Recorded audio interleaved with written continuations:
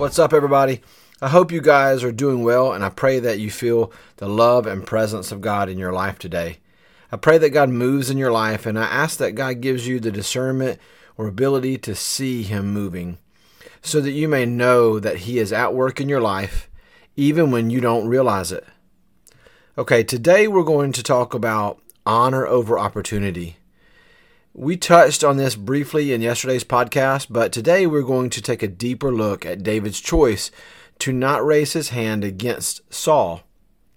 There is much to be learned from the life of David, and today we're going to take a look at an important perspective that David will teach us about how you look at opportunities.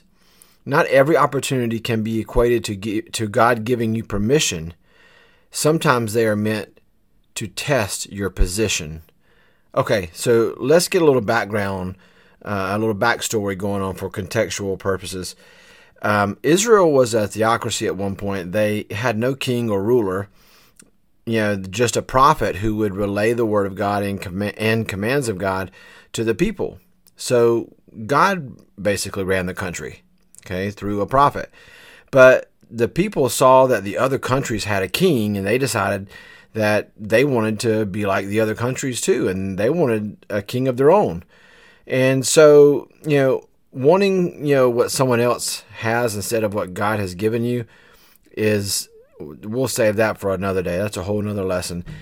But, God heard the people, and they cried out for a king. So God said, okay.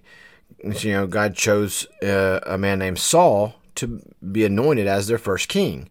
Now, to be clear, this was not God's perfect will, but it was obviously within His permissive will, and He gave them what they asked for.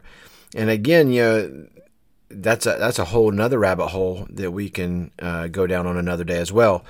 Now, God chose Saul and had the prophet Samuel anoint him as the first king of Israel. Then what happened was Saul eventually turned from God and did not follow His ways. 1 Samuel 15:11 says, "I regret that I have made Saul king, because he has turned away from me and has not carried out my instructions." 1 Samuel 15:23, "Because you have rejected the word of the Lord, He has rejected you as king." God gave him clear instructions, and Saul disregarded them because he did not truly have a heart for God's ways. Okay, so you have God who says that He regrets making Saul king because he turned from God's ways. And then you have Samuel relaying a message to Saul, letting him know that God has rejected him, as the king. So now God sets a plan in motion to have Samuel anoint David to be the next king. But this would take 15 years before David would finally be seated, or roughly 15 years before David would finally be seated on the throne as the king of Israel. And 13 of those 15 years David would spend on the run trying to avoid being killed by King Saul. So here's David, whom God has chosen to be the next king, and the current king has been rejected by God, but is still on the throne at the time. And David has done nothing against Saul, nor has he made any attempt to take the throne away from Saul. Yet Saul pursues him for more than a decade, trying to kill him. So, at this point, you should be able to begin to see that David would have been justified in killing Saul given the opportunity, right? Well, on at least two occasions we know of, God presents David, or David is presented with that very opportunity. An opportunity that his men encouraged him to take, or at least let them take. Both times David rejects the opportunity, and he doesn't let his men have it either. One such opportunity arises in 1 Samuel chapter 24 when David and his men are hiding in the back of a cave, and King Saul goes into that very same cave to relieve himself, not realizing how vulnerable he is at that moment. Look at what David's men say to him in this moment. In 1 Samuel 24 verse 4 it says, "The men said, 'This is the day the Lord spoke of when He said to you, I will give your enemy into your hands for you to deal with as you wish.' Then David crept up unnoticed and cut off a corner of Saul's robe. Okay, David had an opportunity, and his men saw it as a God-given opportunity, a sign that God wanted David to strike Saul down, so to speak. But David doesn't see it the same way. Verse 5 through 7 says, after David was conscience stricken, so he felt guilty for having cut off the corner of Saul's robe, he said to his men, the Lord forbid that I should do such a thing to my master, the Lord's anointed, or lay my hand on him, for he is the anointed of the Lord. With these words, David sharply rebuked his men and did not allow them to attack Saul. And Saul left the cave and went on his way. Now, David felt guilt just for cutting off a piece of Saul's robe, so there's no way he was going to kill Saul. But why did David see it differently from his men? Why did David not seize the opportunity? David would later get yet another opportunity to kill Saul in 1 Samuel chapter 26, when he and one of his mighty men, Abishai, go right into the middle of Saul's camp with thousands of soldiers and everyone is sleeping. And David and Abishai walk right up to where Saul is sleeping. And it says that Saul was sleeping on the ground, and Saul's spear was stuck in the ground right by his head. And they were standing there. In 1 Samuel 26:8, Abishai said to David, God has handed your enemy over to you today. Let me pin him to the ground with my spear. One stroke is all I need. I won't need a second one.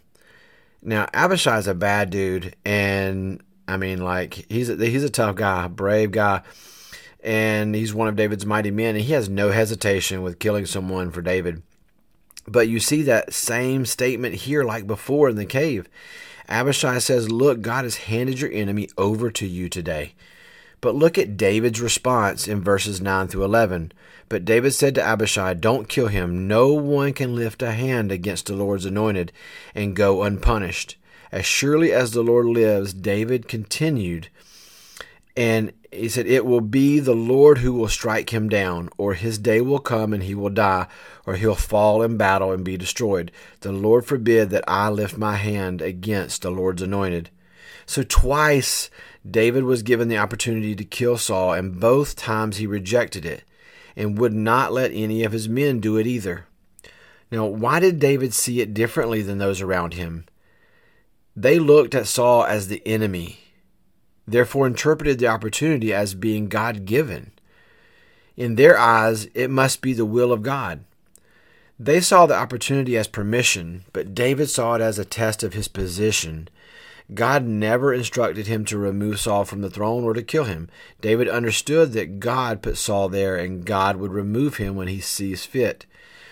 I think David understood the test.